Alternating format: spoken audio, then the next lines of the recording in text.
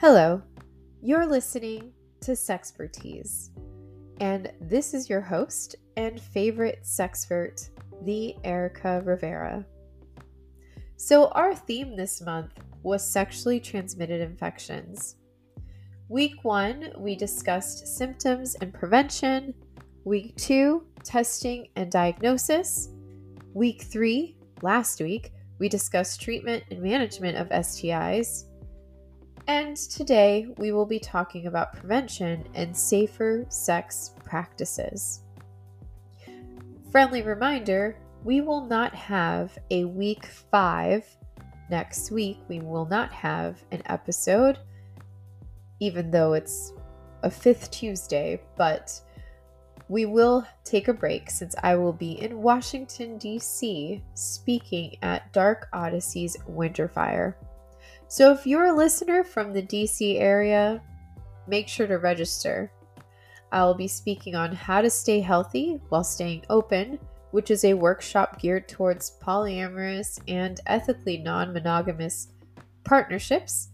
And then I will also be having a second workshop called The Sensual Side of Belly Dance, where I will be talking about how belly dancing can help connect individuals. And you'll be learning a little choreography as well.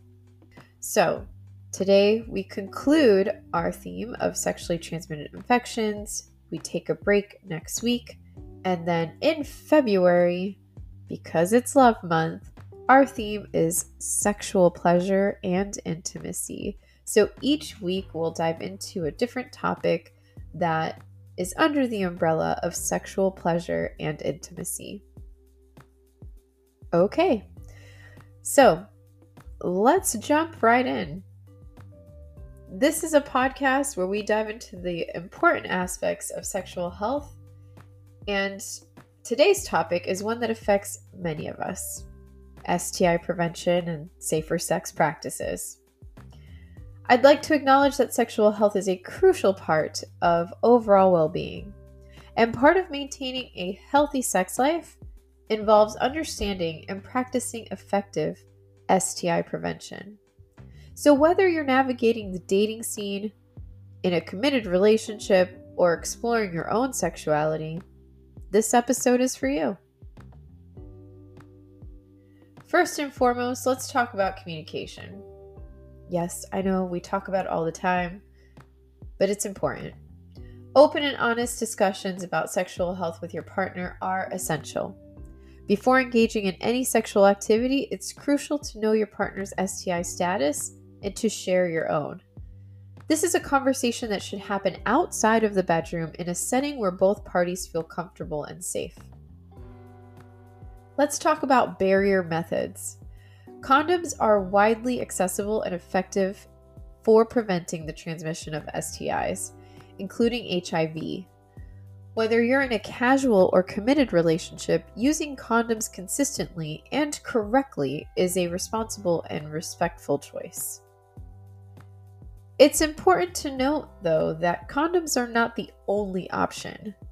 Dental dams can be used during oral sex to reduce the risk of STI transmission. And for those using sex toys, make sure to clean and disinfect them regularly to prevent the spread of infections. Regular testing is another critical component of STI prevention. Knowing your own status and encouraging your partner to do the same creates a foundation of trust and responsibility in your sexual relationship. Many STIs can be asymptomatic, so getting tested is not just about your own health, but the health of your partner as well. Let's address the elephant in the room.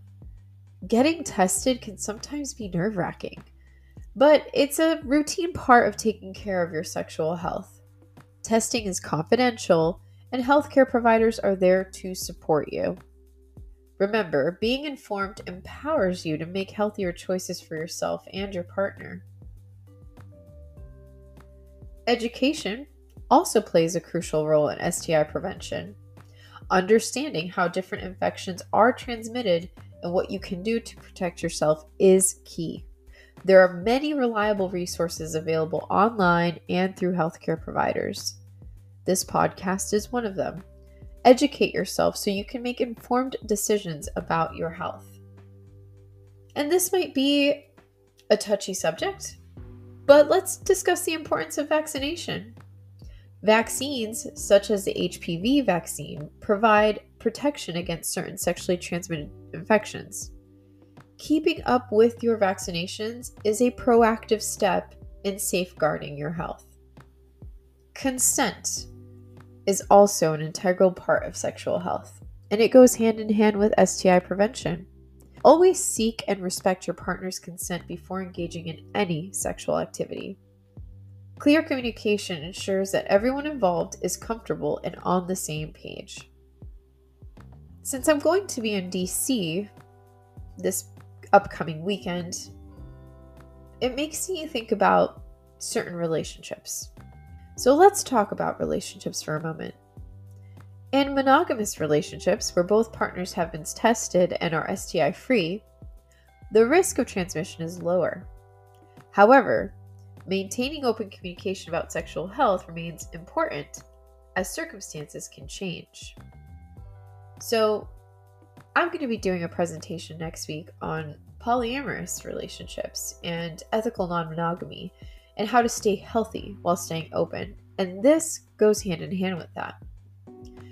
So, when it comes to a polyamorous relationship, the risk of transmission is higher.